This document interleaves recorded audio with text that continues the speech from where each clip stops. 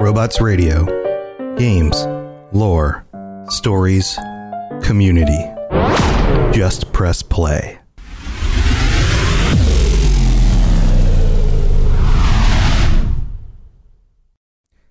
Hey there, friends. This is Tom, or Robots, your host. We just got through E3 and a big event for Xbox and Bethesda, and some new info about Starfield and some of the other games that you know I love and you love. And I am adding in this bonus episode of what is actually the second episode of a brand new show we're doing called the Xbox Game Pass Show. And there's a lot of cool information in this show, especially about games like Starfield and some of the things that I think you guys are going to enjoy. So I'm adding this in as a bonus episode. I hope you enjoy it. If it's not your bag, then that's totally fine. Go ahead and skip the episode. But I thought maybe you'd like to give it a chance. And if you do like the show, please make sure to subscribe and listen to future shows where we talk about the games coming to Xbox and Game Pass and a lot of the other Bethesda titles that are out there. So you can get it on whatever platform you use for podcasts. It's up everywhere, and I hope you guys enjoy it.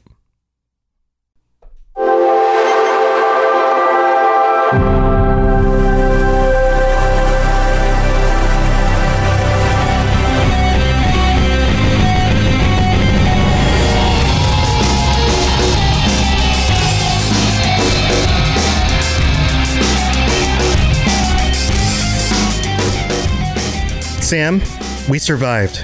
We have survived E3, the Xbox event 2021. We are here. We're alive. We're starting another podcast. How you doing, buddy?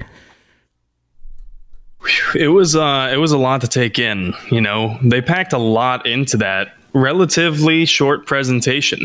Yes, there was a lot there. And, you know, lots of different opinions. I've been looking at the internet, and the internet's going to do what internet does. But I put out a poll. Oh, you know what? I guess I should introduce us first. Hi, guys. This is our, what is this? Our second episode? It's our second episode. Man, our second episode. What is time and how does time work? I am your host, Tom, or Robots, and this is my buddy Sam, or N7 Legend, and we're back with another Xbox Game Pass show. Just in time to talk about some of the stuff that's coming out and some of our impressions about E3 and some other stuff. And you know what? After the E3 presentation yesterday, because this is on Monday at 10:30 p.m., at twitch.tv/robotsradio. So we just watched the presentation yesterday. We streamed it. We chatted about it. And, the fallout online, there was a bunch of other stuff. Well, not the game fallout, the fallout from the presentation, the reactions and responses and things. I put up a poll to see what people thought about it. And I let people vote from like 4 stars to 0 stars. 4 stars being they absolutely killed it. Xbox killed it. Like, it's amazing. It's so good. 3 stars. Or I'm sorry. 3 stars was killed it. 2 stars was, yeah, it was okay. 1 star was meh. And then 0 stars was total waste of time. What do you want to guess was the highest rating? We had 43 votes. That it would probably be 43 votes. I'm going to guess 3 stars. So 43 votes. It's close. It's almost a tie. 2 stars pretty good at 41.9%, but in very close second place is 3 stars killed it at 39.5%. So overall, I feel like this averages out to like a high B, you know, like if we were giving a school grade. We had only 14% said meh, okay, and only 4.7% said waste of time. But it is a poll on the internet, so you could just chalk that up to either just show me the answers or Sony fanboys. You know, one or the other could fill in that extra 4.7%. We're gonna get fan hate mail. Oh my God, it's not Sony fanboys. But yeah, so overall, some of my best friends are Sony. So, yeah, no, I love Sony. I love everything. I'm gonna get text messages about it. Yeah, I love everything. If people are doing good work and they're putting out good games out there, then I want to support it because I want to be playing awesome games. So it doesn't matter to me what platform it's on. Rising tide rises all ships, you know. So let's talk about Game Pass. What are we talking about today? Sure. So there was a lot to unpack, and I kind of want to start with something that we probably should have said in the first episode. I want to make sure that people are aware about a thing called the Xbox Game Pass quests. For every time that you play the games, and there's certain things that you do in the Game Pass games that complete quests, or, you know, like Xbox missions, so to speak. Mm-hmm. And it doesn't have to be on Xbox. It can be on PC or cloud, of course. And then you are awarded points, a certain number of points for every quest. Some quests are worth more than others. And for those points, you can spend them in the Microsoft Rewards Store for things like Xbox or Microsoft gift cards. You can spend them on entrances into sweepstakes, or you can even buy donations to charities on your behalf through Microsoft, which is pretty cool. That's really cool. And you don't want to sleep on that, especially if you're already playing Game Pass. You might as well use the points that you've earned. I have thousands of points that I have yet to spend, and frankly, it's just because I forget that they're there, and then I open up the Microsoft Rewards app on my Xbox, and I'm like, oh, hey, you know, I guess I can get like 10 entries into the sweepstakes. I'll never win because I've never won a sweepstakes, but Aww. I can dream. I won a Nintendo when I was a kid, from like Sears. True story. I don't think I've ever won anything, but that's pretty cool. You must have been psyched. Oh yeah, but we already had one. Like, we got an extra one, and then my mom let us take it to like Toys R Us and return it for like Toys R Us money or something, and then we went and picked out some games or something with it. But it was cool. Man, I remember Toys R Us. Yeah, it was cool. We like walked in the store, and my mom was there, and the lady had it like behind the counter, and she's like, "Here you go," and it was just like, they just gave us a Nintendo. It almost felt like we were stealing. Like, as a kid, it felt kind of like, I don't know. It was weird. I don't want to take too much time with this wacky story, but yeah, go use your points. That sounds awesome. I need to look into mine and see how many I have stored up, because I haven't been keeping up with this either. Yeah. Definitely make sure, if you're a current Game Pass user, definitely make sure you're checking those points. If you're thinking of signing up to Game Pass, maybe this is another reason why you might want to. Just because maybe if it appeals to your morality, you can earn real life donations to charities just by playing video games. That's awesome. That's pretty cool. Yeah. But enough about the Game Pass. Mom, quests. I'm making a difference in the world. Just let me keep playing. There are new arrivals to Game Pass. Sorry, go on. Exactly. I'm contributing something. Okay, Mom. But there are a lot of recent additions, and by recent, I mean they were just added yesterday, to Game Pass. The first of which we're going to talk about is Yakuza Like a Dragon. Yes. I was previously pretty unfamiliar with this game. Have you played any of the Yakuza series? You know, we live streamed. I mentioned this at the intro, I believe. I do too many shows.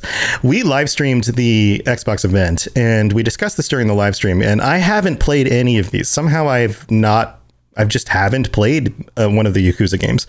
And some people absolutely love these. And it turns out they're like super wacky and funnier than you would expect. I thought they were like super intense, like, you know, like gangs in Tokyo and like honor and murdering people to get for the person who murdered your friend and like that kind of stuff. But it turns out they're actually super wacky.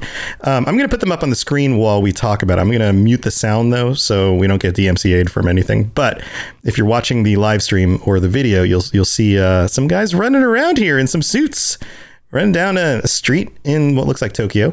So, yeah, you know what? I got a positive response from some of the other hosts that were streaming with us and said that we absolutely should check out some of these games. What do you think? I think that Yakuza looks like it could be really fun. As you said, it looks quirkier than one would imagine when you're talking about an organized crime unit. Mm-hmm. And I think to anyone that watches more than 30 seconds of the trailer that was released and all the things that were released regarding it, that this is not a Western game. Like, it's very clear that it's a Japanese game. And if to people who are already familiar with the Yakuza series, this one features a new protagonist. The new protagonist's name is Ichiban Kasuga. And I might be mispronouncing that. You'll forgive me if I am. But this does seem like it's an open world-ish game. And I was looking into it. And one of the more interesting parts that I found was that in Yakuza Like a Dragon, they have seemingly went backward in time with combat methods. And they went from the last Yakuza game was a real-time combat system. And now they feature a 4-person squad with turn-based combat.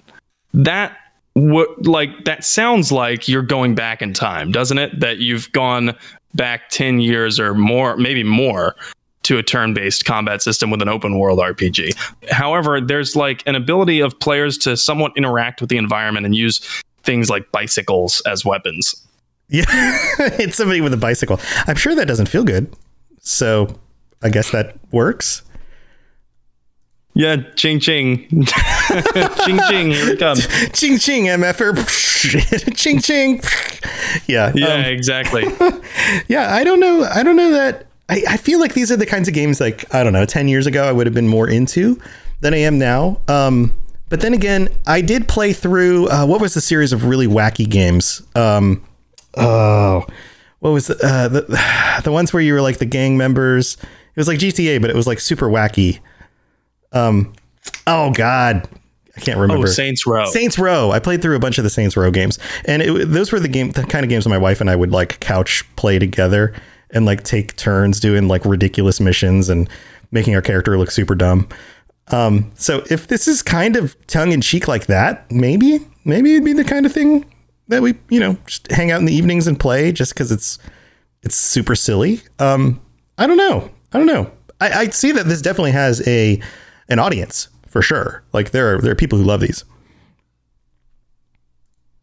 It looks like the UI is very Japanese. And I mean that in terms of some of the in-game menus look almost comic book-ish. I don't know if you caught that, but they look very, very flashy. I expect a lot of Japanese style humor, which is very focused around puns and slapstick type of stuff to be part of a central theme in Yakuza. And again, I could be speaking out of my rear end here. I'm going to have to play it once it comes to Game Pass, it's already on Game Pass. So I guess I'll have to play that. Maybe I will this week. Oh yeah, there's like I don't know, 6 or 7 of them on Game Pass. That's the other thing I would have as a question for the audience. Anybody who's listening, if we were to jump into these games, which one is the best one to start with? Because there's so many of them at this point. Is it best to go with the newest one, or does it matter that we haven't caught up on the story? Like, how does that work? What would you guys recommend? Yeah, I'd welcome people to jump in and just tell us, hey, this is not the game you should play, even though it was just added. Or maybe it is, since it's a new protagonist. Who knows? But we got more games to discuss. So the next one is Doom. And it's the 2016 version. It was just added yesterday as well. And that looks like for cloud and console. So this is the first Doom that was published since Doom 3 in 2004. And again, this came out in 2016. It was made by id Software, and I think Bethesda is the parent company of that company, correct? Yeah, absolutely.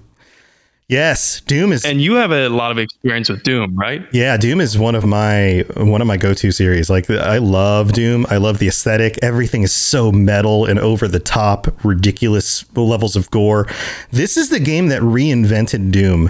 2016 is absolutely worth playing through.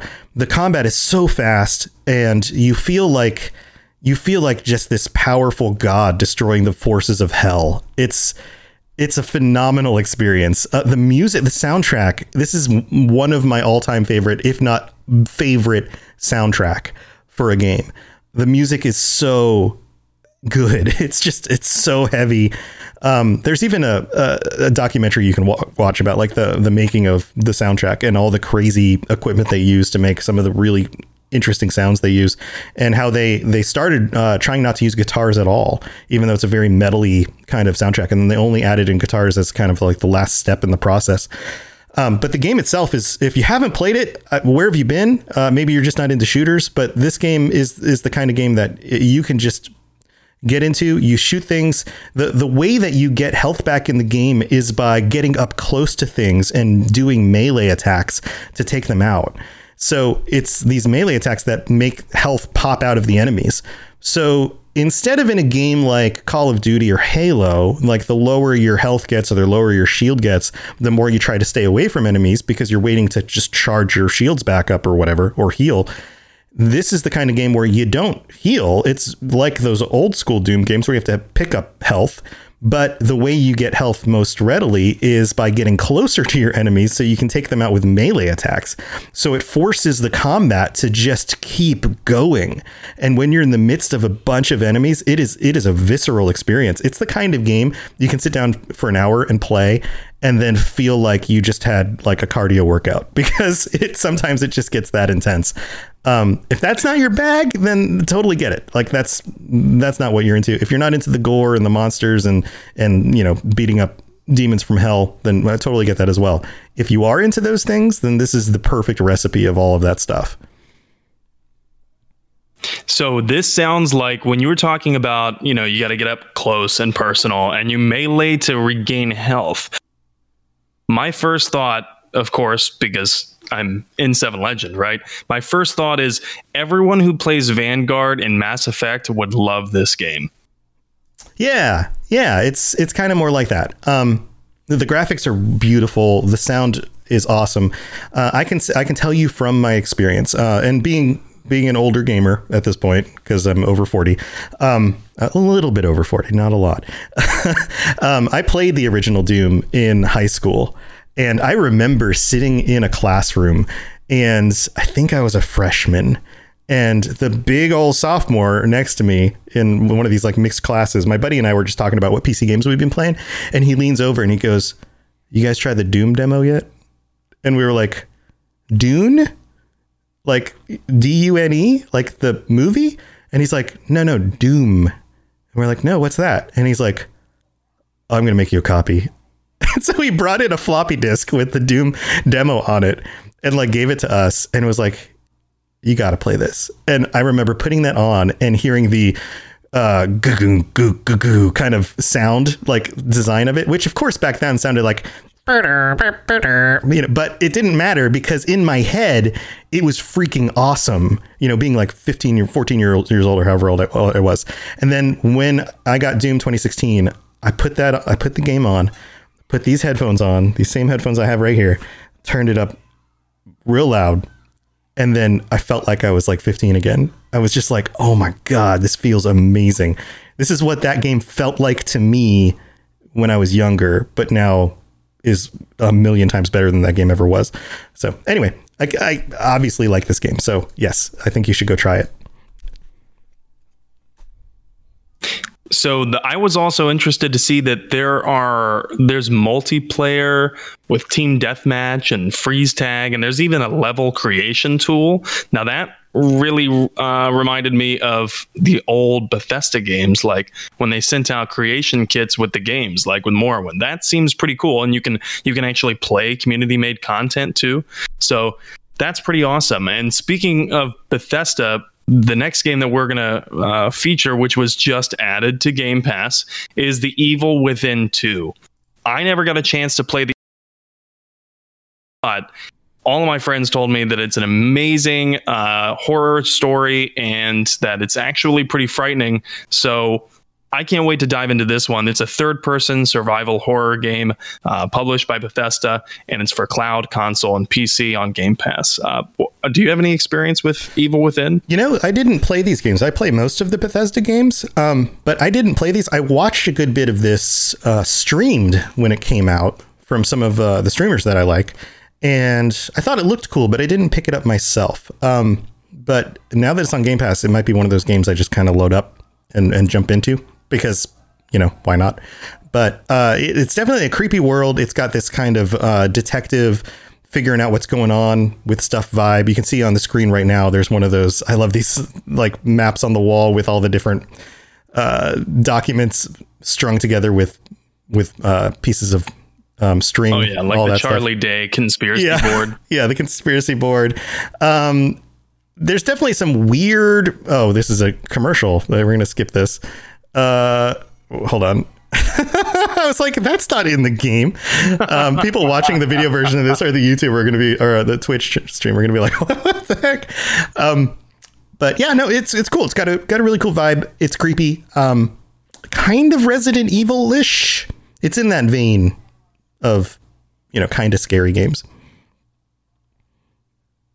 Yeah, it certainly looks gritty. And from what I saw of the gameplay kind of looks like Uncharted / Tomb Raider / Resident Evil. And maybe that's just the fact that it's a little gritty and it's third person narrative driven. Yeah, I'm not sure. It's close up, like over the shoulder kind of view, like the way that a lot of the Resident Evil games are, where you're like close up over the shoulder. So you do have a little sense of like what's around your character, but things can still sneak up on you. And everything is like the environments feel worn out and old, and there's blood stains and dark corners and stuff like that. So it's definitely got that kind of vibe to it.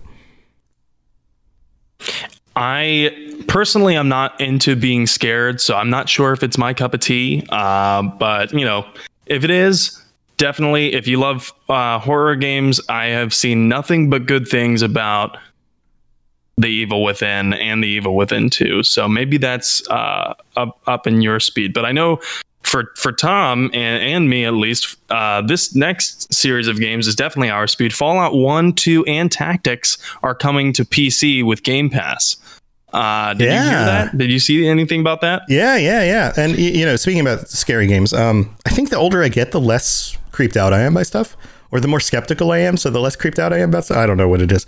But yeah, like I keep on, every time a new scary game comes out, I'm like, ooh, I should play that. Like, I'm like, yeah, that seems cool. Not like, oh, that's scary. More of like, ooh, I just like creepy stuff. I don't know. But yeah, Fallout 1 and 2 are difficult to jump into. They're definitely games built back in the day, in the late 90s, and they feel like it.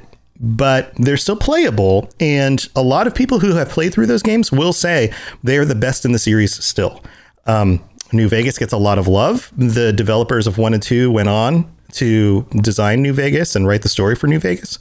So if you enjoyed New Vegas and you want to see the origins of a lot of that content, then go back and play 1 and 2.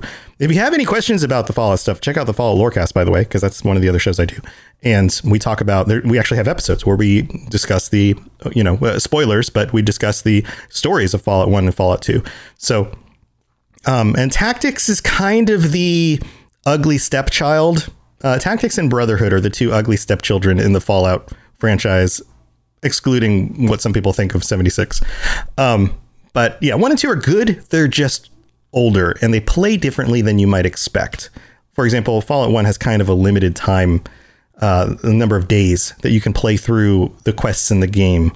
So and it's not a short period, but you definitely have, like, there's definitely mechanics that are way less common in games today that show up in those games. And you might find them very difficult if you go certain places before you go other places in the environments and stuff. But then we also have the rest of the releases from Bethesda, like Wolfenstein 2 and the Death of the Outsider, Dishonored standalone expansion, which was really cool. So if you've enjoyed the Dishonored games and never played through that one, that was the most recent release after the second Dishonored game came out. That was kind of the standalone release where you each of the Dishonored games has done a standalone release. I believe they're both standalone after the main game came out, where you played as another character, not the main character. And you got into the background of the world and the lore of the world and that kind of stuff. And they're very cool. And the Dishonored games have a wonderful art style. They look amazing. They've got kind of this semi-cartoon, cel-shaded aesthetic, but the world is what people call whale punk, where it's kind of like steampunk, but everything's powered by whale oil. And the society has this like slightly futurized but 1900s quality to it. And if you enjoy stealth games, those games are great. I mean, you could run through and just murder everything, but the real way to enjoy them is stealthy. Have you played any of those? So I tried. I couldn't really get into it, to be honest. But with all of this, with Wolfenstein, with Dishonored, and by the way, I'm planning to play Wolfenstein. Man, I can't remember the name of it, but it looks like it was the earliest released one. It's on Game Pass. I'm planning to play it this week in case anyone's interested in streaming it. But what I was going to say is that it looks like they're planning to bring all of ZeniMax media to Game Pass, which is pretty cool. I'm pretty excited for that. You know, what else could they bring? You know, what are you hoping for in ZeniMax's repertoire that they haven't already brought? For me, I'm like really pulling for some of the older TES games. Oh yeah, I would love some of the older TES games in a way that is easier to launch them. Some of those games you actually have to install, especially if you're playing on PC. You have to install like emulators and things in order to get them to work. So ways to play those more easily. They're difficult. Again, kind of like Fallout 1 and 2. They're old. They're showing their age, but they're still playable. You can get through them. And some of them are worth doing, especially for the lore aspect. And we talk about this on the Elder Scrolls Lorecast. Lotus of Doom, my co-host on that show, plays through all of these old games, and some of them are just punishing and terrible, but some of them are still worth playing, especially something like Morrowind. They put, is Morrowind on there? I think it is. I believe Morrowind is on there. Yeah. So Morrowind would definitely be on there. One to check out. I bought it on the store. Mm-hmm. I bought it on the store. Get this. I bought it on the store like a month before it came to Game Pass. Oh, and I was like, son of a, like I could have just waited. But now at least, my girlfriend plays with Game Pass. And that means that she too can enjoy the glory that is DICE combat systems and, all of the really infuriating things to modern game players. But yeah, I'm glad you brought up Lotus playing those, because I've watched a few of his streams where he plays Battlespire. Mm-hmm. And in case you haven't seen any of Lotus's streams playing these, you got to go check them out. It's just so masochistic that it's pretty funny. And I know he does it for the entertainment of everyone else except for him. Yeah, if you like human suffering. Because these games are not, they're not smooth. But that's pretty much, yeah. If that's your thing, you like laughing at old games, definitely go check it out. I just love the quaintness of old games and playing them. So I would love to see something like Battlespire and the really old games, maybe even the Elder Scrolls that came out for Nokia. I forget the name of that one. Redguard? But there was one I remember that was Elder Scrolls Redguard. The Elder Scrolls Mobile. Oh, was that it? Yep. It was, yeah.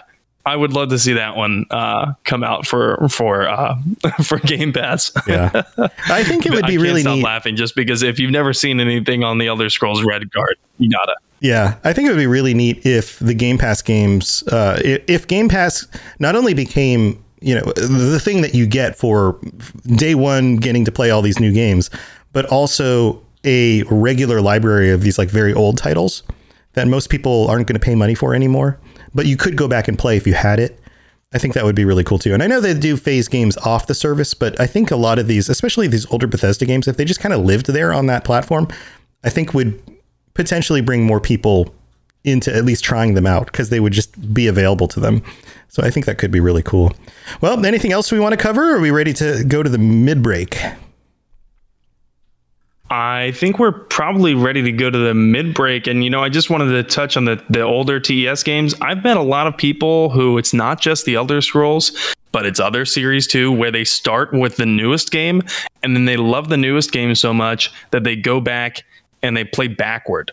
And so I think that not just the Elder Scrolls, but also Fallout, also I'm trying to think of the other series that are all on Yakuza, that are all on Game Pass, that this might be a good thing for. But yeah, I just wanted to touch on that before we head into the break. Yeah, absolutely. If you do jump into any of these games, especially the Bethesda games, definitely let us know on the Discord. I'd love to hear your thoughts on some of these old titles, and especially if they're games that we do shows about, I'd love to hear your thoughts on some of the topics that we've covered on those shows as well, especially as they pertain to some of these old games. So jump into the Robots Radio Discord if you're interested in sharing your thoughts on that stuff. All right, let's go to the middle of the show.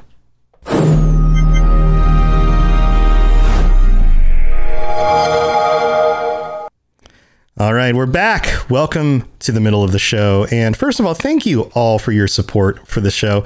We really appreciate you tuning in. And I guess we don't have a Patreon, or usually this is where we put like the Patreon thing. We don't have anything like that set up yet. Maybe one day we'll do that if people are asking for that. But thank you to everybody who has taken the time to listen, especially if you enjoy the show and you've told a friend, or if you have left a rating and review. We're just up over the last few days up on Apple Podcasts, and we're available on Spotify and a bunch of other platforms now. So you can listen to us on all those different platforms. You can check out the videos on the Robots Radio YouTube channel. You can always join us live on Twitch, twitch.tv/robotsradio. And in future episodes, if you take the time to leave a rating and review and give it 5 stars, then we will be reading out your review on a future episode. So it's our little way of saying thank you for taking the time to do that, because it really does help. Leaving those ratings and reviews is a way to let people know. It's like a third party saying, hey, you should check out the show, and this is why. Because we could say as much as we want to about the show, but it's our show. So of course we're going to say nice things. That's kind of how people do stuff, right? But if it comes from a third party, it's way more trustworthy, and it really does help us a ton. So thank you to anyone who is taking the time to do that. We really do appreciate it.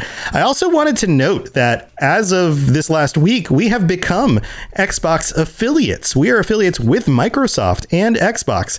And so another way that you can help support the show, if you enjoy our content, is to use our link, which shows up in the show notes. It's also underneath the player. It's available on stream and all sorts of other ways that you can see it. You could even type in bit.ly/RR Game Pass in order to use the link. And that will take you to the page on the Xbox site where you can get 3 months of Game Pass Ultimate for only $1. And I've previously had signed up for Game Pass Ultimate and then stopped my subscription for a little while. And then just a few weeks ago, restarted my subscription again, and I still got the deal. So it doesn't seem to be just for new time users of Game Pass. And that includes Xbox Live. It includes playing games on your PC and your console and your phone, streaming from the cloud. It is an amazing service that's normally $15 a month. You're going to get for 3 months for only $1. It's not even $1 per month for 3 months. It's $1 for 3 months, which is a crazy deal. And we get a little bit of a kickback if you sign up. And the other thing that you could do is, if you have a regular Game Pass subscription already, is you could use that link when you sign back up for your next month in order to give us a little kickback. It doesn't cost you anything extra, but we get a little bit of a kickback from that. It's just a way to say, hey, thanks for doing the show, and we'd super appreciate it. So please consider that, and let's move on with the rest of the show. Looking for an RPG podcast that isn't just D&D? Roll to Cast is the answer. No, wait, sorry. What games have we played so far? Well, we've done Cyberpunk 2020. What does it mean to have a voice? And there's going to be something big coming, Chumba. Hey, if you're listening, I won. I beat you. You suck. There was a time when we were slamming things against our phones and Vampire the Masquerade. Chloe, Sam. You can't use those words. He's going to grab Vincent, press him against the wall. I mesmerize him. This is Adelaide's Anarch move. Burst out of your chair. Your hand goes to your gun and you draw. Hulk Cthulhu. Told you I had it. Oh, we've all got the quips going. I love it so much. Right there. Screechy child. My favorite daughter. Maybe after what we just seen, we're feeling a bit trigger happy. And the new Cyberpunk Red. Babe, you're good, but we're better. Thought maybe you might be able to give me a counter offer. Dos Vidania. Straight through his neck. I don't see bone either, but I'm not gonna look. My leg's fine. I always knew you wanted to fly, kid. Come find me. Roll to Cast. ROLE. A new game every season. Original music. Original stories. Interviews with the creators. And delightful Aussie accents. Listen to us on all good podcatchers. Even support us on Patreon for bonus content. That's Roll to Cast. ROLE. Come discover a new world.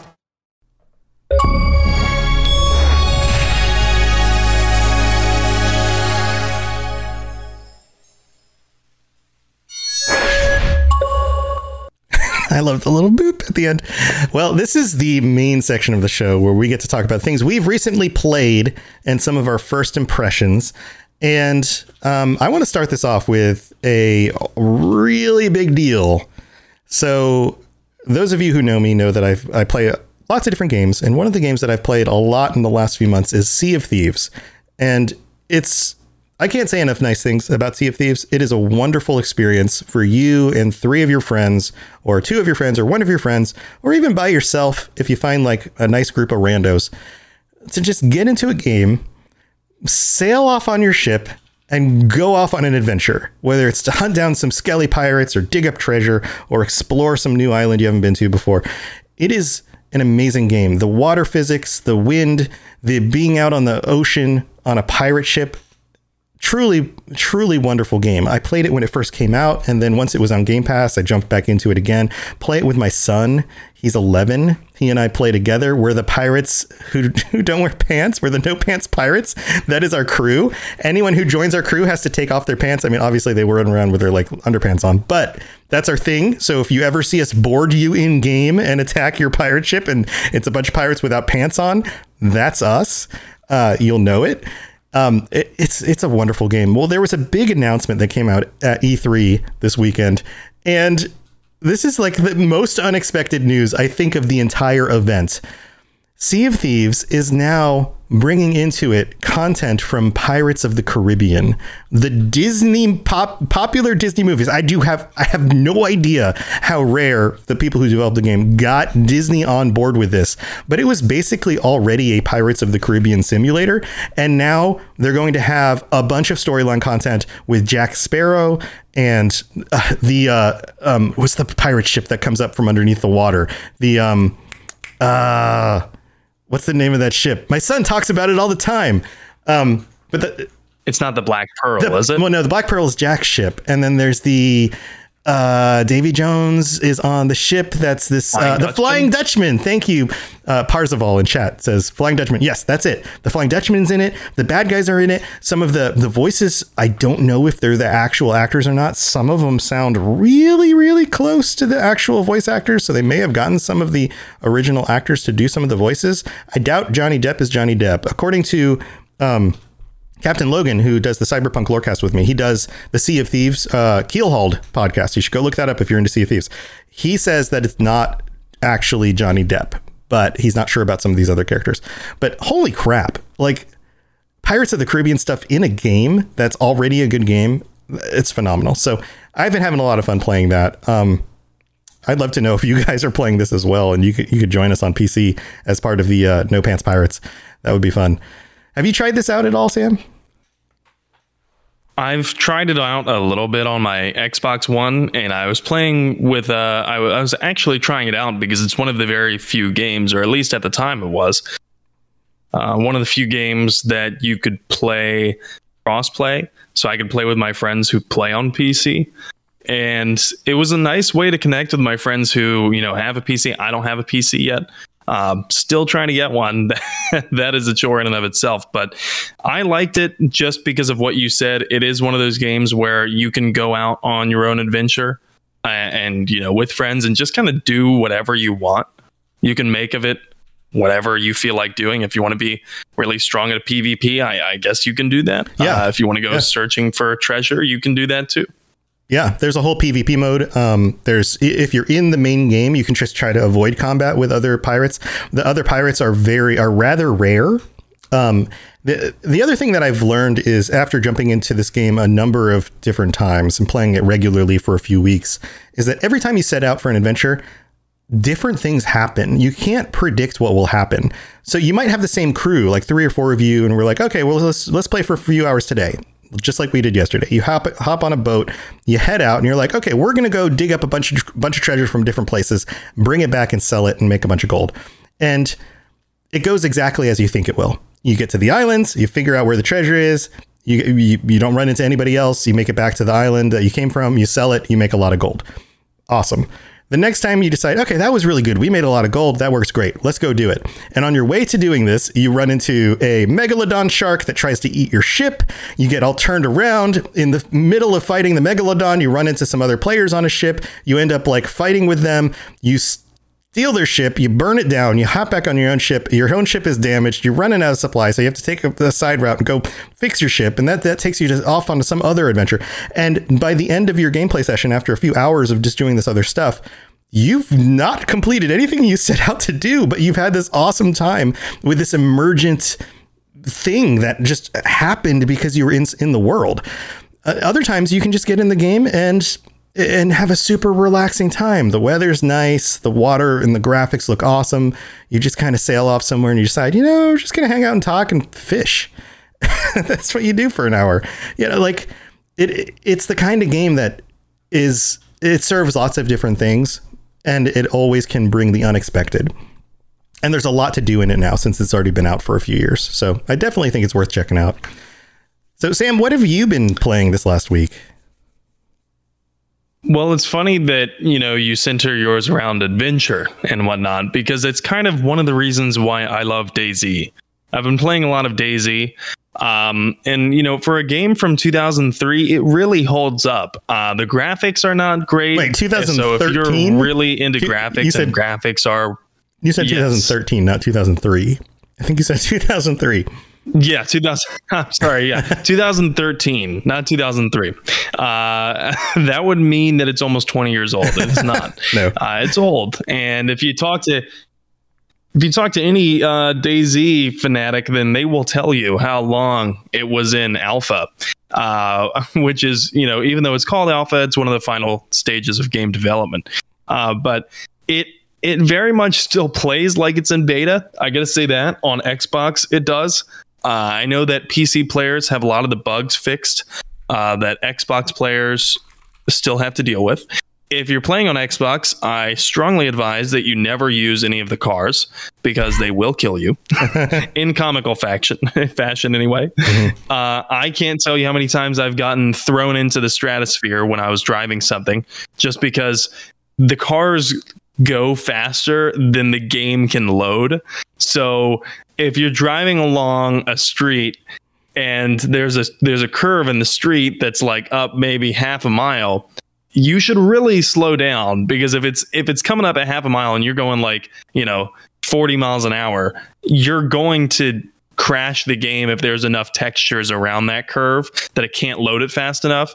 And then when the game uncrashes, it's like a slight crash. And then when it uncrashes, it's like a big lag. You are now inside of a tree. Yeah. And it doesn't know how to process that. Oh, man. It doesn't know how to process that. So now your car is in the stratosphere and you are dead.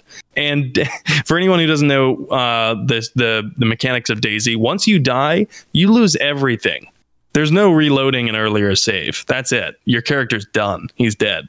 Mm-hmm. And all of the gear that you have lost. So that kind of leads me to my next point why I love the game, which is base building.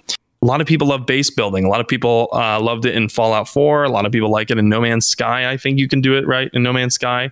And I love it in DayZ. It's very crude. It's very, very crude. You basically can build bases out of, wooden fences, wooden watchtowers, and barbed wire and tents. Varying levels of tents, and this is just DayZ on Xbox. I know that there's a ton of modded community servers. I typically don't play on those. I like to play vanilla just because it's more of a challenge. It still retains that survival game type of hardship where you're struggling to find food and ammo and things like that, and it makes the raids more consequential. That's the other aspect of it. You can defend your base from other players who, if they want to get in and steal your stuff, which they often do, then you can defend your base from raiders, or you can be the other guys who are raiding other random bases. Like, one of my favorite things is getting online with my friends, meeting up at a predetermined location, and then being like, okay, well, you want to venture over to the military base today and see what we can find? Sure, let's do that. And as you said, there's unexpected things that happen. So you're walking halfway across the map, which, by the way, this map is effing huge. It's enormous. It's like 100 times the size of any Call of Duty map. It would take like an hour to walk from corner to corner. I think at least an hour. And that's assuming nothing happens. But bears can attack you, which, by the way, if they do, you better hope you have a rifle or a shotgun on you. Otherwise, you're screwed. They can kill you in one shot, like one swipe. Packs of wolves will attack you. And then there's other players. And sometimes other players get so into the role play in this game that they will lay down in the woods for hours on end, waiting for someone to walk by. And then they will snag their kill and get your stuff. And you can't be mad, because it's like, Well, I guess they're playing the game, right? It's just that I can't believe someone would play the game that way. And I'm constantly finding myself in scenarios where I'm like, I can't believe someone would play this game this way. This game is awesome. And you forge alliances with strangers you meet. So if you play in game, there's no names above heads. There's just a list of people who are on the server. So people can lie to you about who they are.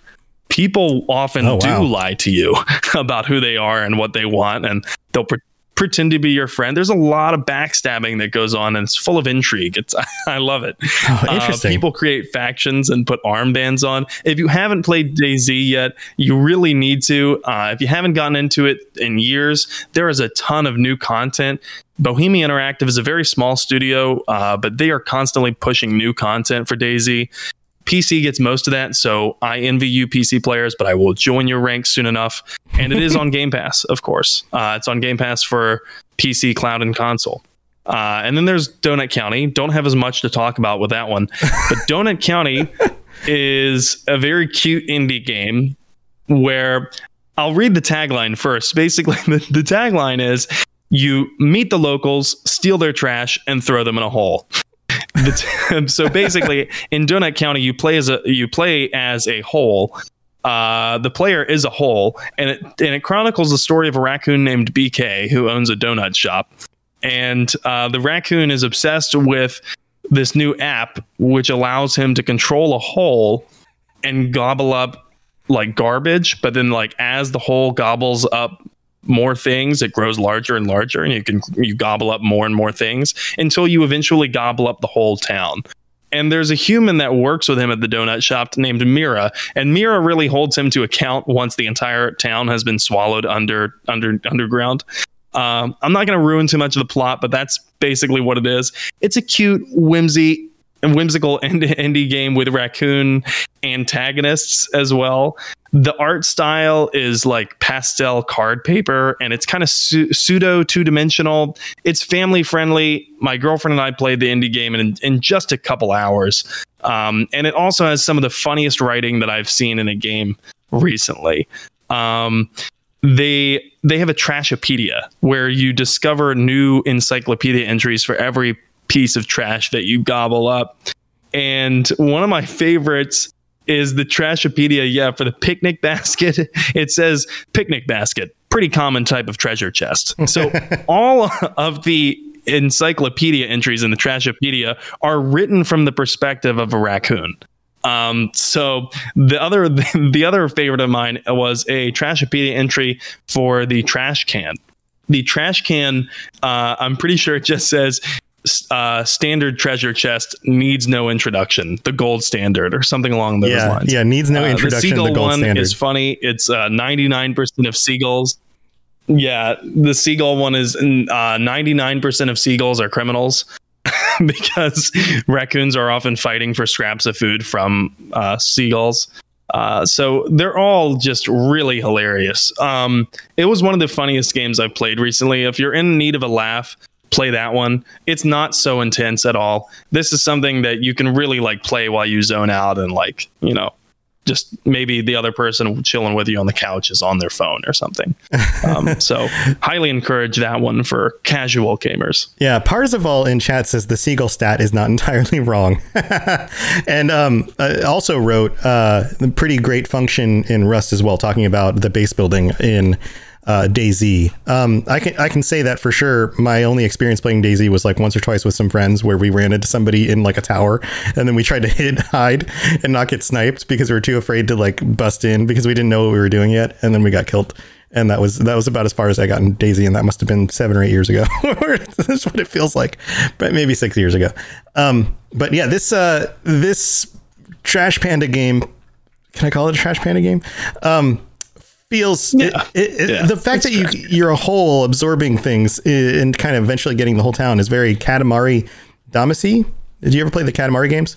Yeah, and it was actually made as a parody of that game. Oh, the developer Ben Esposito actually said that it was made as a parody of that, where it was meant to be a reverse Katamari game. Oh, that makes sense. I need to play this with my son because he'll think it's hilarious. That's cool. Definitely worth checking out. Now let's move on to some of the other E3 stuff, because we've got some details on some of the biggest games that you guys will be getting into in the next few years. And I say that because the first one we're going to talk about is Starfield. And like a lot of people were expecting, we got a trailer, a kind of teaser trailer on Starfield and a release date. So it looks like it will be 11/11/22. So we're still a year and a half away from the release of Starfield. This tells me a few things. One, that Bethesda learned their lesson when it came to Fallout 76 and putting games out too early, because they're giving this game a lot of time. And it makes sense that they're giving this game a lot of time because they have significantly upgraded the engine that runs their games, more than they've done on any other release ever.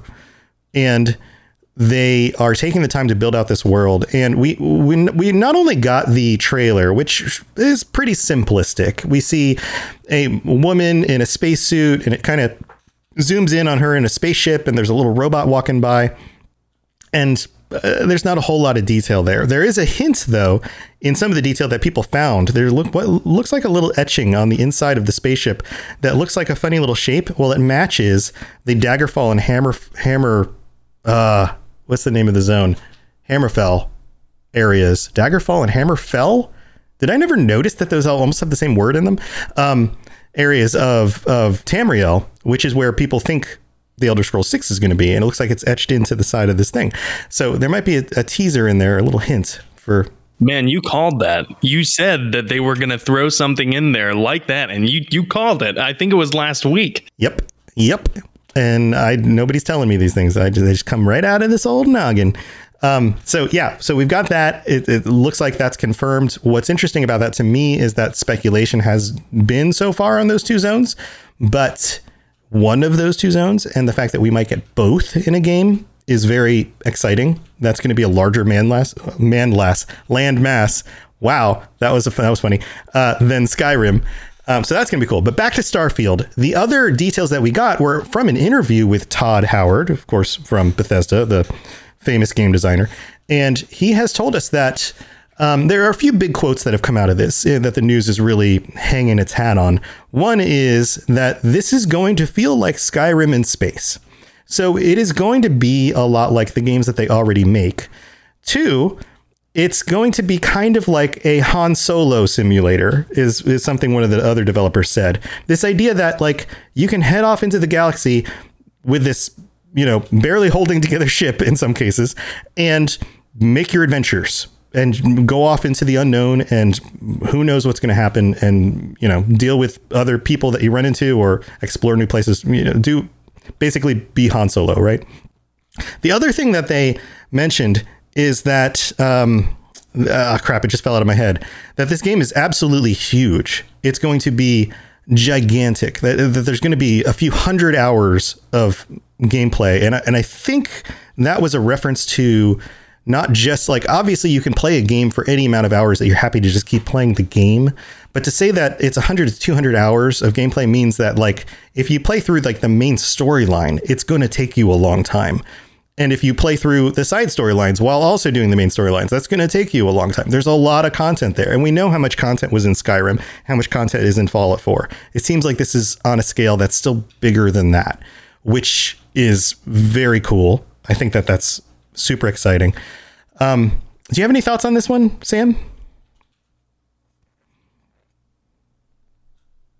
Oh no, you're muted. You're muted. He's coming back. Here we go. Sorry about that. Trying to be courteous because there was a train going by. I knew it would have derailed you. That's a good joke. Do you happen to be a dad? That was a dad joke. That was a dad joke. I don't think so, honey.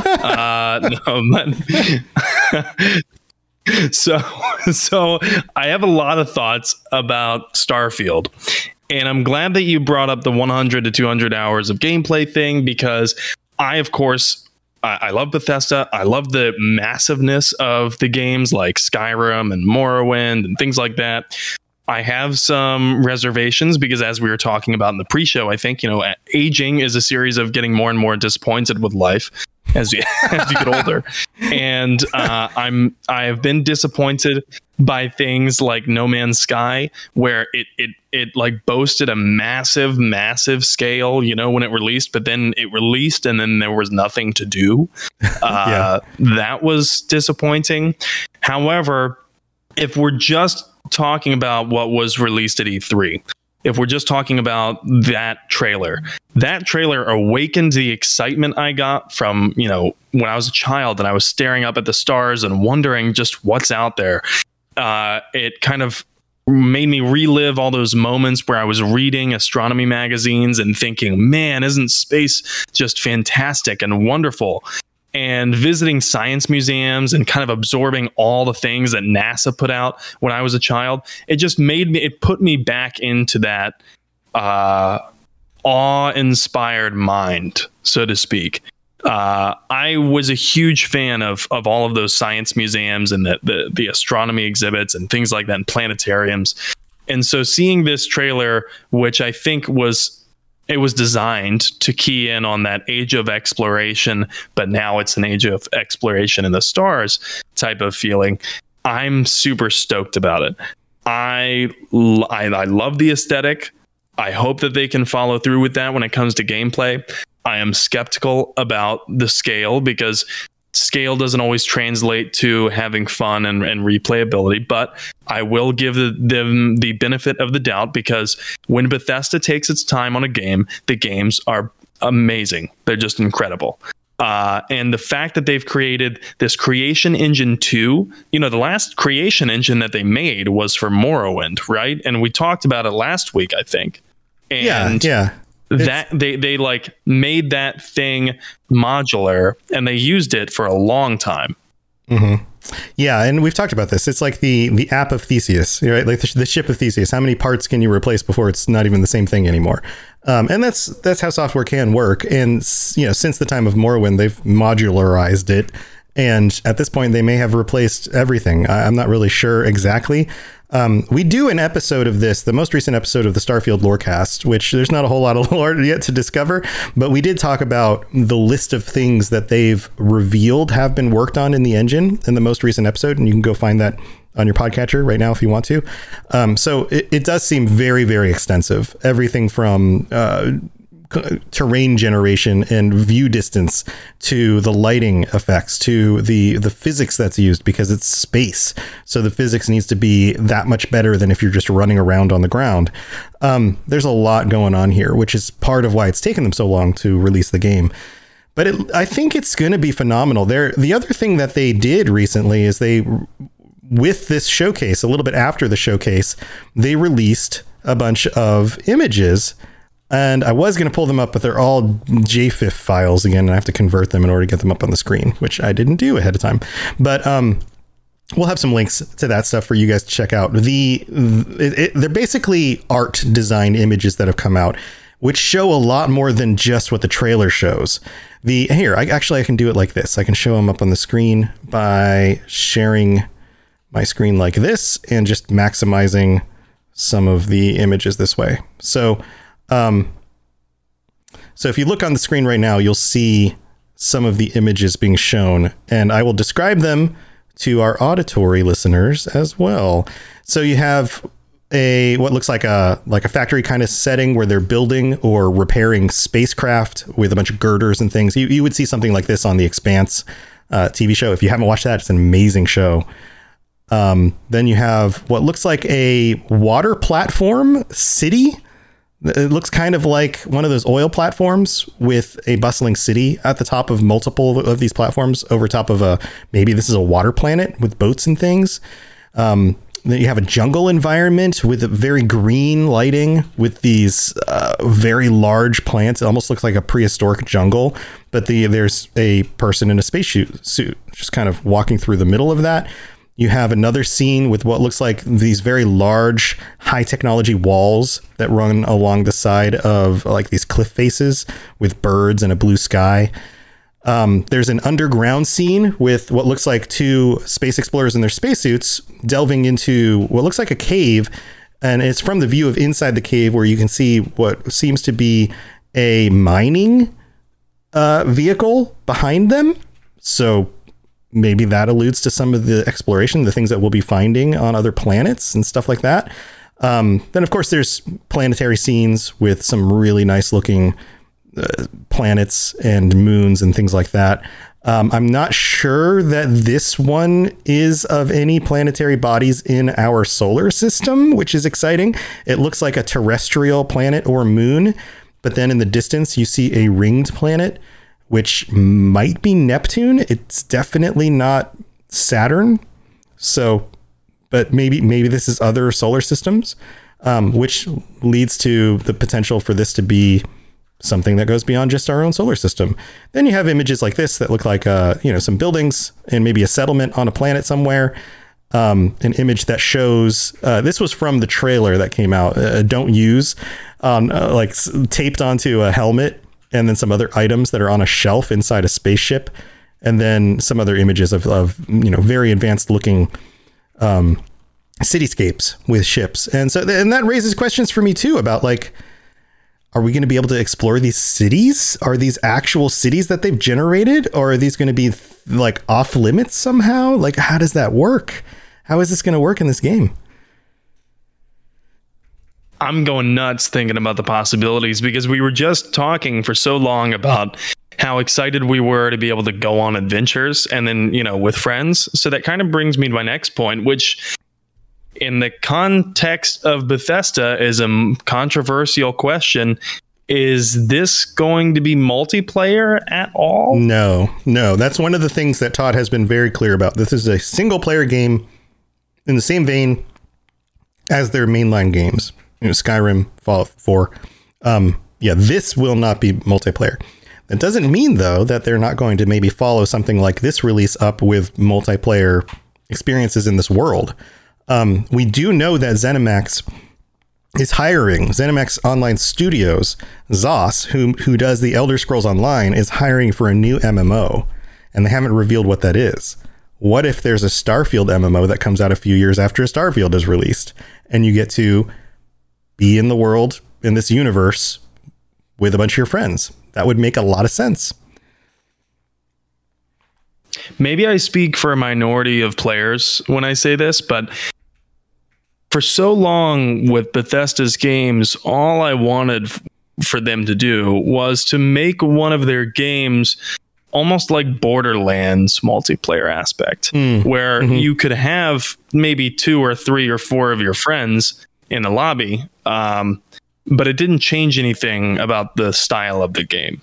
You could still play it very much alone, or you could play with your friends. And maybe the only thing it would change is that the game doesn't pause when you open up the menu. That was kind of just what I really, really wanted from Bethesda to release. And that's what I thought we were going to get with Fallout 76. And ultimately, it turned out to be much different than that. So I am happy and relieved in a way to hear that they are going to make it a single player experience, because I think that that Bethesda understands when it comes to these types of games, that's where their strength lies. Yeah, I think that makes a lot of sense. Well, we've got a bunch of other games to get to still, and this is going to be a long episode. Let's delve into the next one. Tell me more about your thoughts on Halo Infinite. Yeah, so we saw a lot on Halo Infinite. We saw a campaign video and we saw a multiplayer video. And first, I want to go over their now saying that there's a holiday 2021 release. Yep. They haven't released a firm, release date, but it's holiday 2021. I think prior to that, the understanding was that it was going to be fall 2021. I'm hoping this doesn't get pushed back again. However, if it doesn't, it is coming to Game Pass on day one for Cloud, Series XS, and PC. There were some more narrative details revealed in the campaign video that I mentioned. And we already knew, fans already knew that it was a sequel, just a few years, taking place after a few years after Halo 5 Guardians. And fans had already figured out that the game takes place on the Zeta Halo. That much was confirmed during the E3 presentation. Apparently, though, this much was new. Cortana has been flagged for, quote unquote, deletion. And now there's some poser in her spot. Now there's some other lady AI that's hanging out with Master Chief. And fans of the Halo series are going to have to forgive me because I may be an expert on Mass Effect lore, but not so much on Halo lore. So when I'm saying this, I'm saying it from a relatively neophyte's perspective. So anyway, Master Chief tells the new AI lady that the mission has changed, and that it looks like the mission has changed, meaning that we're no longer just going to forget about Cortana. No, in fact, you're going to come along with me, and we're going to have this wonderful adventure where we become best friends. That's basically what it looks like the campaign is going to turn into.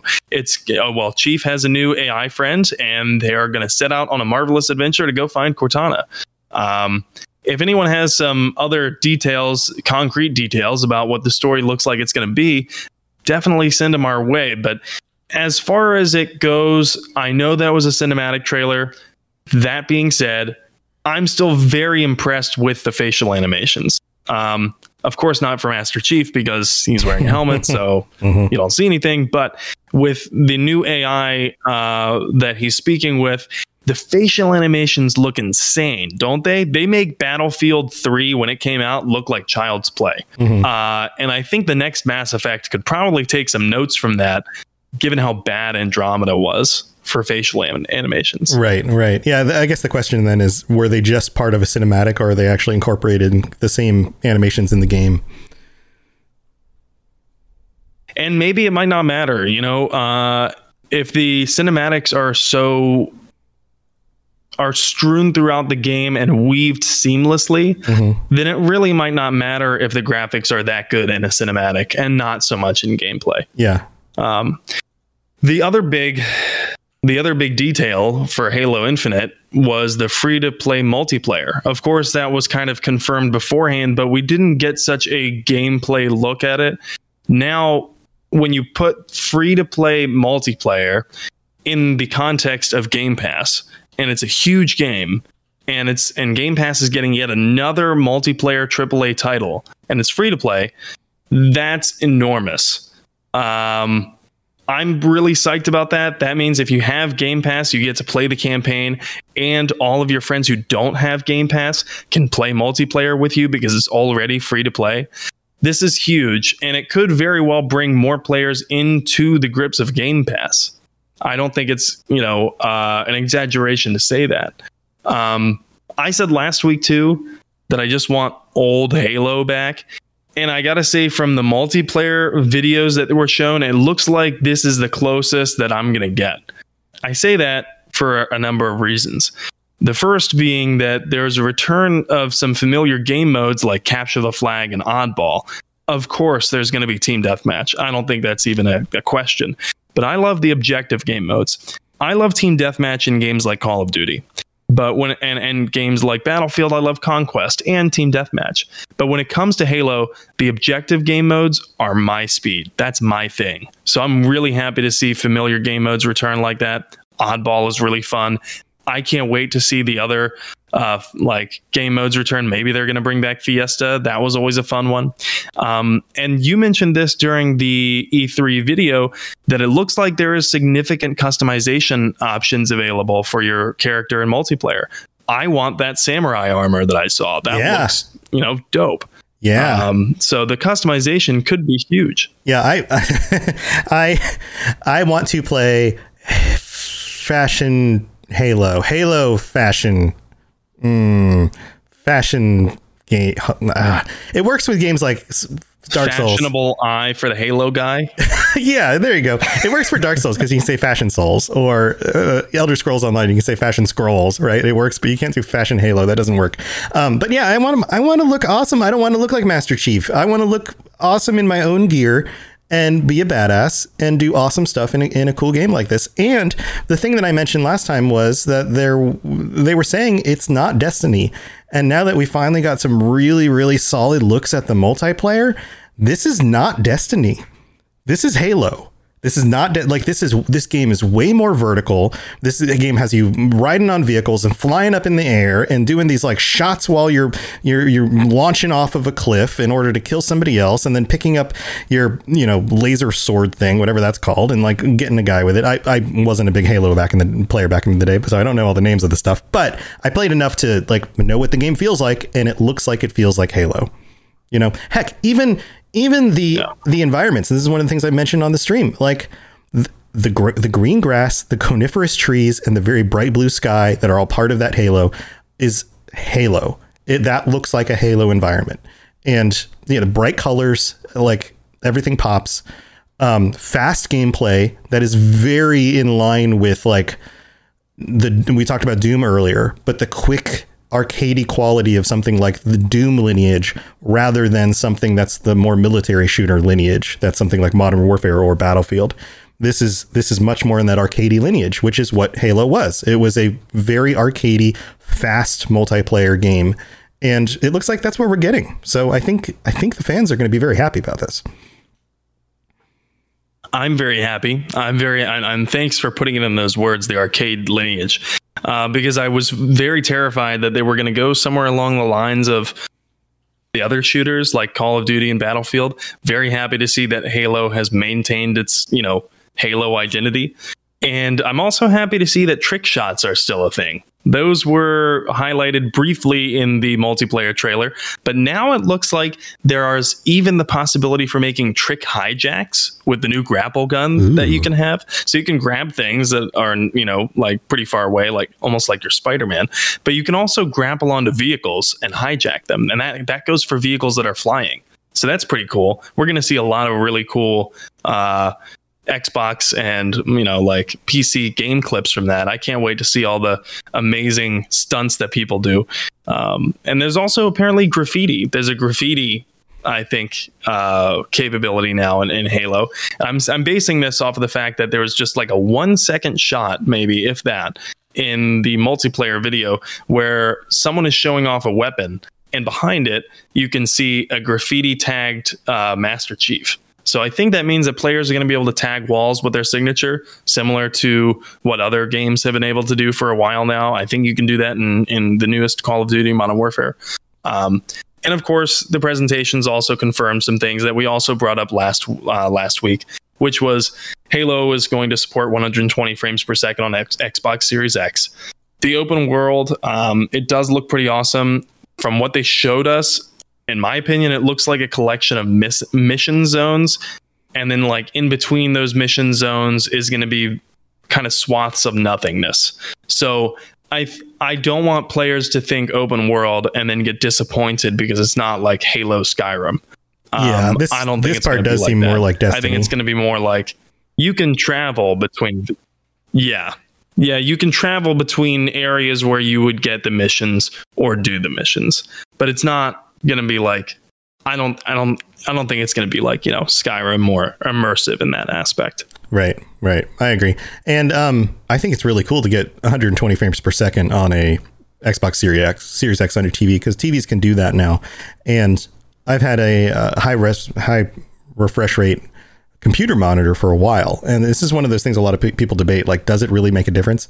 And I can tell you, I can tell the difference. It is smoother. I don't know if I got any better at playing games, but it definitely looks nicer. So that's nice.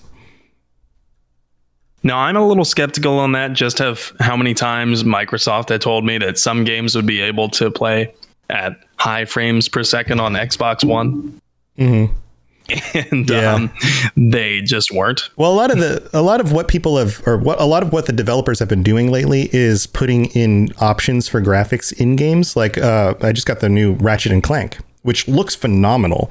But there's different settings. There's like absolute top end graphics, all the ray tracing, 30 frames per second. Then there's minimized ray tracing, 60 frames per second. And then there's performance mode, which removes the ray tracing, lowers the resolution, and lets the game run as fast as it'll run. And you can see a visual difference between them. But if you're somebody who doesn't mind 30 frames per second and you want all the beautiful graphics, then go for it. And I think that's the way to go, is to treat your audience like they're smart. have it default to a mode that most people are going to be okay with, but then have the audience give them the option so they can play with that stuff, because maybe you want to sacrifice graphics for higher frame rate. Go for it. Maybe you just want all the shiny bits on and you're kind of a casual player and you just want it to look nice. Do that too. So let's talk about the next one. We've got Forza Horizon 5 for November 9th has been released. This is going to be a cloud Series X and S and PC. So this will be only the new console, not Xbox One. And the big detail here is that it is set in Mexico, which I think is a phenomenal choice. They've been creative with the Horizon series. They had one set in Australia. Having one set in Mexico is a wonderful way to put it in a place that you don't expect it to be. And you and I both thought that this was Red Dead Redemption or something having to do with Red Dead at first. Is this like an expansion coming to Red Dead Redemption? It really looks like it. Yeah. No, it's not. But it is a beautiful high level of detail, like actual. It seems like some of these locations are actual real places or were heavily inspired by real places. And even during the stream when we were talking about this, we were talking about how, like, wouldn't it be cool if you could just casually go visit real world locations in a car, kind of like they're doing with the flight sim, Microsoft flight sim, but do it with like cars in Horizon. That would be phenomenal. But it looks amazing. It just, the graphics alone, just the beauty of the game is especially fun to dip into, and if it's on Game Pass already, then why not just at least try it out and see some of the locations. Yeah. And Forza Horizon, anyone who's played Horizon versus the other Forza Motorsport games knows this, but Forza Horizon 5 is going to be it's going to be an open world as well. As to how open that is, that remains to be seen, but it looks pretty wide open and you can go anywhere, do anything you want. I was impressed with the video in how it looks like they have seamlessly integrated tasks and missions into the open world. Mm-hmm. Looks like they've gotten even better at that. Am I disappointed that it's not Red Dead 3? A little bit. But of all the racing games that are out there, this one looks like the one that would rope me back in. I played racing games a lot when I was younger. I haven't played them for like 10 years. If I was going to play a racing game again, it would be this one. That's coming out November 9th, like we said. Cloud, Series XS, and PC. But something that's coming out a little bit sooner than that is another game that I played from my childhood, or at least a series, Age of Empires 4. That's coming out October 28th. There was more gameplay revealed at E3. Doesn't really look too out of the norm for Age of Empires series games. It's an RTS. God's eye view where you click and drag and, send your forces off to battle in massive battles. It does look like there's destructible environments, of course. That's not anything new for Age of Empires, but there wasn't really a lot of details revealed for Age of Empires 4 at E3 because so much of its details had already been revealed prior. It's coming to PC. It's not coming to console for now, and I say that for now because who knows what they're going to do in the future, but I don't think that Xbox and PlayStation players should, definitely not PlayStation players, but I don't think that Xbox players should reserve any hope. This is a click and drag RTS game. It's not going to be an easy port to console, and if they do bring it to console, I'm not sure that people are going to like it. When it comes to the setting, it's a spiritual successor to Age of Empires 2, meaning that it's going to revisit the Middle Ages, but it's not going to continue forward in time past Age of Empires 3. It's going to be primarily set during the Middle Ages. So think knights, sword and shield, that kind of thing. Yeah, it looks a lot like Age of Empires 2 instead of Age of Empires 3. And you can tell that this is a game designed for a very specific group of people. And, it's not going to sell millions of copies, but it might sell 1 million copies from, the people who play these games. So it's a very specific, focused game.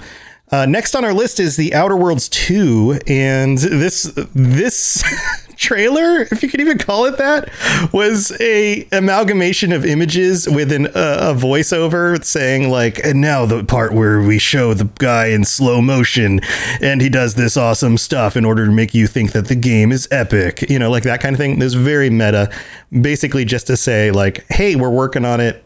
Outer Worlds 2 is coming. We don't know when. And that was about it. So we didn't get much more about that. Then we have Redfall with no confirmed release date, which I think probably means next year sometime, maybe holiday next year, maybe a little bit after that. This is a game that looks very interesting. It looks like super powered zombie hunters versus or vampire hunters versus vampires is what it looks like. Now, whether that's like competitive and you get to play as the vampires, I'm not sure. But this is by the developers who do Dishonored and Prey. And there are some very interesting similarities in some of the character design. If you know who the Outsider is from the Dishonored series, one of the vampires looks very much like the Outsider, but it's not the Outsider. But it, you can tell that it has the same core graphic design team working on it. And it seems really cool. You got a bunch of cool superpowers and dudes with guns with interesting personalities fighting vampires. Now, is this going to be another Left 4 Dead style game, or is this going to be a story that you play through cooperatively like Borderlands with a group? I'm not sure. Is it going to be a competitive game where you pick a team and you have certain powers and you fight against each other? I guess we have to wait and see. What do you think? I think we can definitely infer a few things from the trailer. It's not a gameplay trailer yet, but we can infer that this is a squad-based game. So it's going to be multiplayer co-op. I think that much is pretty obvious. And I also think that, we're going to see a lot of genre that, how do I put this nicely? It might compare to, the whole like wizards versus vampires thing, because it becomes very apparent that the vampire hunters have magical abilities. I think that we're going to see some things that quite likely they might remind us of the B-list sci-fi films. Like the vampire Dracula versus Frankenstein, or things like that. That's just what I'm predicting. Maybe they'll throw a couple homages to those B-list movies. I'm not sure. It looks like it's a game that knows what it is and it's going to poke fun at what it is, but it's also going to take those plot points seriously. I was impressed with the level of animation, certainly. And if you heard Tom say zombie, that might be because I was talking so much about DayZ when I was making the notes that I accidentally put zombie in there as opposed to vampire. I had watched Redfall with Tom during E3, so I knew it was a vampire game, but I was so worked up about DayZ. But anyway, about Redfall, it's all they've released so far is a cinematic trailer. If you haven't seen it yet, definitely go check it out. I think it's about a minute long, and they saved it until the very end of the presentation. I'm not sure what we should make of that. Maybe that means it's going to come out sooner. Maybe it means that that's just personally what the developers were psyched about. I think this is one of the mysterious IPs that Bethesda's been working on that we haven't heard much about. And so, it's like, hey, we're in the works on this, and it's far enough along that we can show you aesthetically and at least in this kind of a trailer what it's going to look like. Also, I did notice at the beginning, Pete Hines was wearing a shirt with what looked like vampire teeth on it. And I was like, that's a hint at something, but I don't know what it is yet. And by the end of the presentation, I was like, now I know what that is. And he did that on purpose. So Uncle Pete, I'm on to you. Well, we've got a few more to get through. Let's try to get through these as quickly as we can. We've got Atomic Heart, which is another no release date. This is that looks weird. Yeah, this is from the Russian studio Mudfish. It's like a FPS with a weird looking world RPG. Kind of steampunkish, kind of cyberpunky, kind of man versus machine. We talk about this a little bit on the Cyberpunk Lorecast, which we did last night, because we were talking about other games that are very cyberpunk that seem to be coming out, sometime soon based on E3 reveals. And this is one of them. This game gives me a very BioShock kind of vibe to it, but in a kind of Russian environment, which is interesting. Then we've got there's an update coming to Grounded. Have you played any Grounded, Sam? I have. I played a lot of it with my friends. That was another game that was on Game Pass where I could play with my friends on PC. Mm-hmm. So I played a lot of Grounded. In fact, My friends and I played it until the point where we couldn't play it anymore because there wasn't any content left to do. So I'm happy to see that there's an update coming out. It's called Shroom and Doom. It's coming June 30th. That adds pets, more building materials. I saw in the video that it looks like you can build castles now. Hell yeah, I'm totally into that. Yeah, can't wait for that. And it introduces a new ultra-sized enemy spider named the Brood Mother. And if you're totally unfamiliar with Grounded, by the way, it's kind of like a Honey, I Shrunk the Kids video game where you're all tiny little kids in the backyard. And because you're tiny, everything else is bigger. And your ultimate goal is to become unshrunk and go back home and, return to normalcy. But it doesn't look like at the end of the content that I played, it doesn't look like you're anywhere close to that. You're still unraveling the mystery as to how you got shrank. Right. So that seems fun. I haven't tried it yet, but might be worth trying. Among Us is getting 15-player lobbies, so there's a big update coming for that with 3 imposters. And it's also coming to the Xbox Series X and S and Xbox One, quote unquote, soon. Some of our hosts had questions about that, like how do you type that fast? This is already out on the Switch, and on the Switch, you can use radial menus to choose selections that are very common, like this player is sus, or I was in this room, like the kind of common stuff you say in order to protect yourself so you don't get launched out of the ship. So that seems cool. And then we have a list of other games that will come out this year that will be Game Pass on day one. This year alone. Hold on to your butts. Here we go. Microsoft Flight Simulator, which looks gorgeous. Psychonauts 2, which looks really, really cool. Very cartoony. If you remember Psychonauts, that came out, 16 years ago or something. Very cartoony. The story about like you going into the minds of other people. It looks very creative. And I don't know what else to say about that. But the people who loved Psychonauts 1 looks like they're going to love Psychonauts 2 because it's very much in the same vein. Back for Blood, which is basically Left 4 Dead 3. Thank God, because that's going to be amazing. I'm ready to play this with all of you guys all the time.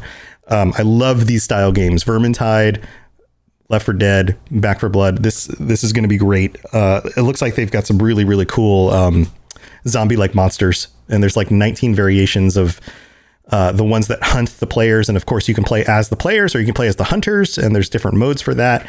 Dungeons and Dragons Dark Alliance is coming, and this is going to be out within just a few weeks. This one's coming out very, very soon.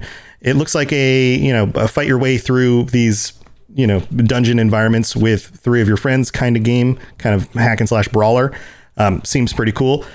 Hello Neighbor 2. I never played Hello Neighbor 1, so I know this is one of those series that people play, and it's kind of scary because he sneaks up on you. So I don't know what to expect with that. Sable, do you know much about Sable? I don't really remember much about Sable off the top of my head. I actually don't remember it on the presentation at all. Interestingly enough. Yeah, there's a lot. A game called The Gunk, another one that I don't remember a lot about right now, being that there were so many of these. Shredders. I know nothing about it, and yet I'm still disgusted. The Gunk. The Gunk. Yeah, a game called Shredders. Yeah, Shredders. That one looked cool. It's about cheese. That one. Shredders is not about cheese. Oh, okay. Sounds like shredded cheese. Shredded cheddar. Shredders look like the modern SSX. Yeah. And I am pretty stoked about that one. And it looks very Tony Hawkish, but snowboarding. Yes. Yeah. With lots of wonderful looking environments and cool stunts and things like that. So that one seems cool. The Ascent, which is another cyberpunky looking pixelated game, looks pretty cool. Scorn Anacrusis. I don't remember this one very well, so it must not have. So those are actually. Are they 2 different games? 2 separate games. Because that seems like a weird game to put together. Scorn, everyone. I forgot to put a comma. And Anacrusis, which neither of these pop up in my head as a specific memory. Do you remember these? I don't remember these. They could have been some that were announced but didn't really have any showtime. Yeah, no trailer. So we'll have to look those up, find out a little bit more about them. Origami 2, which again, I don't know that one. 12 Minutes, which is a game where you are looking down at a room, and it has very famous voice talent, very famous actors who are doing the voices. Willem Dafoe. What's his face? He plays Professor X, but not Patrick Stewart, the young Professor X. And then somebody else. Anyway, McAvoy, and then the lady is somebody else that's famous, who I forget her name right off the top of my head right now. We didn't write these notes very clearly for this last little section because we just wanted to kind of go through the list. So I'm just kind of, spitballing. But this game seems interesting because you're replaying the same 12 minutes in a very crucial moment in a person's life. And depending on the decisions you make, the situation plays out differently. So it might be one of those games that's really kind of emotionally tugging at you, depending on how you manage to make your way through the situation, which is kind of cool. And then Hades, which is phenomenal. Hades is a great game. It got a lot of the Game of Year awards last year. This is a game by Supermassive Games, who did it gets late and then all these names fall out of the top of my head. Bastion and Transistor. They did those games. There's another one they did more recently than that I can't remember the name of. This game is great. A lot of people aren't necessarily into roguelikes. A lot of people are. This is, if you haven't played a roguelike, or if you're just kind of about them, this is the one to play because the controls are tight. It's like a top-down isometric combat. It's smooth. It rewards being smart and learning your enemies, but you can change up your weapons and you can pick different upgrades as you make your way through the levels and things. The graphics are phenomenal. The story is really interesting because you're Hades' son trying to escape from Hades and get up to the surface, and the other gods are helping you. The other Greek gods are chiming in, and they've all got these personalities like you would think they would. And there are these other characters you run into in the underworld that are like, from Greek mythology. It's a very cool game. Definitely worth checking out when that comes to Game Pass. So those will all be available across cloud and on console and on PC, except for Age of Empires 4, which is just PC. So very cool stuff. What else we got? So, yeah, there was also some that were announced, but no release date set yet, or they're not coming out in the next year. And I just want to briefly touch on those. List them out. Slime Rancher 2, that looks hilarious. Tom, I think you played the first one. I never played the first one. No, I didn't play it either, but it does look hilarious. It's one of those ones that I considered downloading and playing with my son because he would think it looks super silly. But yeah, you run around, suck up these slimes that look like, bunny slime and cat slime, and you put them in these little cages and you build a little base. And it looks kind of like a cross between a base builder and Pokemon, collecting but there are just tons of slimes all over the place. So obviously the first one did well enough that they're making a sequel. Yeah, obviously. I guess I'll have to try it out since it will be on Game Pass. And all of these games that we've discussed, by the way, they're all coming to Game Pass. It's just a matter of when. And all of the games that we were discussing in the previous segment, they're all coming on day one. So as soon as the game is released, they're on Game Pass. You don't even need to buy it or pre-order it or anything. It's there. Right. Speaking of fun games, by the way, there's also a fun game coming out. It looks pretty fun. It's called Party Animals. That one looks We were great. having a big yuck about this during Watch God. Party. Yeah, this is like Gang Beasts, but it looks really funny. Yeah, but instead of like weird looking blobby dudes, you're a bunch of these funny little animals with like super, overdone physics. Like their bodies just like shake and bobble around, and they pick each other and throw each other off things and punch each other, and like it looks super funny. I don't know. This is another one of those games that, like, if you have kids, you want to play this with your kids because I'm sure it's going to be a hoot. It's a hoot and a holler. Oh yeah, I'm calling the corgi whoever I play with. Like maybe when I play with my girlfriend, I'm calling the ability to play as the corgi. Yeah, I want the gorilla or the just punk because pig. Corgis look like they should be that jiggly anyway. Yeah, they kind of do. The punk pig looks pretty cool. Yeah, punk pig or gorilla. I think I might go gorilla. He looks pretty silly. And the final two games we got to highlight. A Plague Tale Requiem, which is the sequel to the first Plague Tale game, and Somerville. Both of these look like really interesting stories. If you're into stories more than gameplay, maybe, it looks like you'll like both of these. Yep. And that'll do it man, it's a lot of stuff. I think they knocked it out of the park. I'm giving this a 4. I mean, yeah, we may not be getting, all the games this year, but then again, who has time to play all of these games all in one year? I think that we're going to have more than enough good stuff to dive into over the next year and a half before we can get to Starfield or any of these other games. Heck, we'll have Halo to play with by the end of the year. I'm guessing that's like December, probably second week of December, something like that. Put that in the hat. Tom thinks second week of December. We'll see if I predicted right. I'm going to say the 13th. And I'm going to counter that. No, not 13th, 12th. Just to be different, I'm going to counter that, and I'm going to say before Black Friday. Ooh. Or maybe on Black Friday. Ooh. Yeah, maybe. I'm going to counter it and say on Black Friday. That's my prediction. Mm-hmm. That's my prediction, right. Black Friday. We'll see. We should do an episode where we make all these crazy predictions, and we see if they come true. Well, you like, what's that phrase again? You make enough predictions and eventually one of them is true. That's basically why people are so amazed at Nostradamus and things like that. Yep. But yeah, I was really impressed with E3. I thought it didn't disappoint me as much as I thought it would. I was pessimistic going in. I'll put it this way. I was pessimistic going in. I was optimistic coming out. Yeah. I think it's a great group of games. Well, we got to head out. Thank you, everybody, for tuning in, and thank you for being excited about these things with us. I'm happy to share this with all of you, and Sam is as well. We'd love to see your thoughts and comments on the Discord, Robots Radio Discord. Just look it up and search it. You can find it. Or pop in one of our live streams, twitch.tv/robotsradio for me, twitch.tv/N7 the Legend for Sam. And we'd love to hear your thoughts on some of this stuff while we're playing other games. Sam, are you planning to stream again soon? I am. I'm going to be streaming this week, and I'm going to dive into some Wolfenstein. If anyone wants to come watch that, this is going to be my honest first playthrough of any Wolfenstein game. So I barely know anything about Wolfenstein other than the fact that it has a storyline similar to The Man in the High Castle. I think you're going to be in for a treat. There's some cool stuff, and I hope you stick with it and get into some of the newer games. I haven't played all the newer games, but I do know where the story goes, and I think you're going to be interested in what develops, because they've done a really good job as it's kind of continued. Once they revamped the series, they've done a really good job with the modern ones, from a story standpoint and characters that you meet and those kinds of things. So yeah, cool stuff. I will most likely be streaming more this week before our next shows.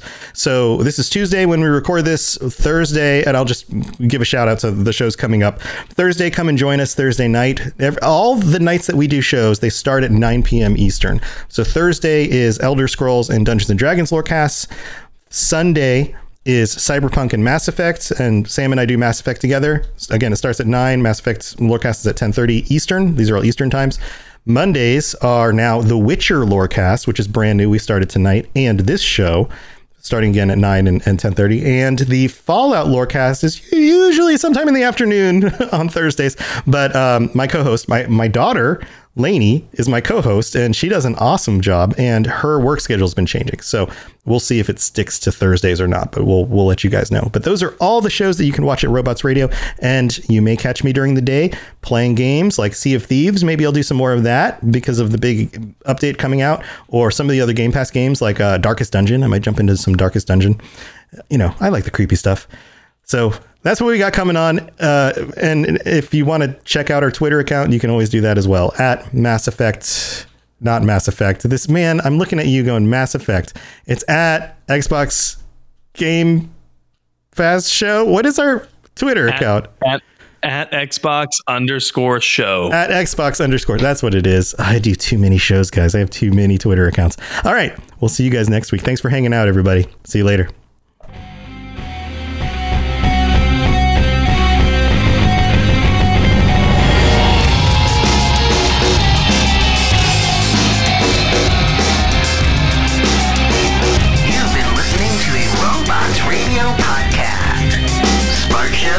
For interesting people. Check out all the shows at robotsradio.net. Following is a public service announcement from the Starter Set Dungeons & Dragons podcast. This is your D&D campaign. This is the Starter Set Podcast. You know how, like, poison frogs don't lick each other's backs? So it's Howl's Moving Castle with a face. Hey there, I'm Great Mandibles. Because one of the party speaks Abyssal. You're all going to die. And then adventure falls into your lap. Plop. This is your D&D campaign after listening to the Starter Set Podcast. So join Sam and Ed every Friday on the Starter Set Podcast for prime Dungeons & Dragons content. Any questions?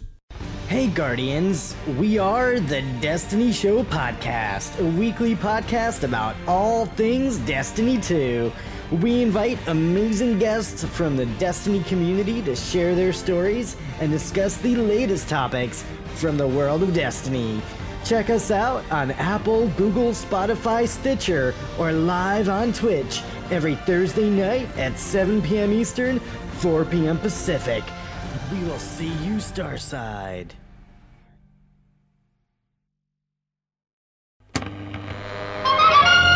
When a wasteland detective and a vault girl cross paths, no criminal is safe. You're both under arrest. Don't move a muscle if you know what's good for you.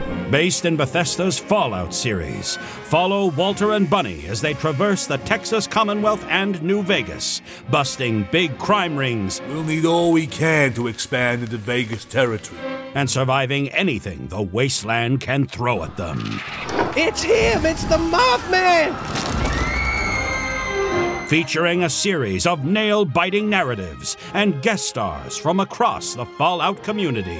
It's anybody's guess what thrilling case is up next. War never changes, does it, Bunny?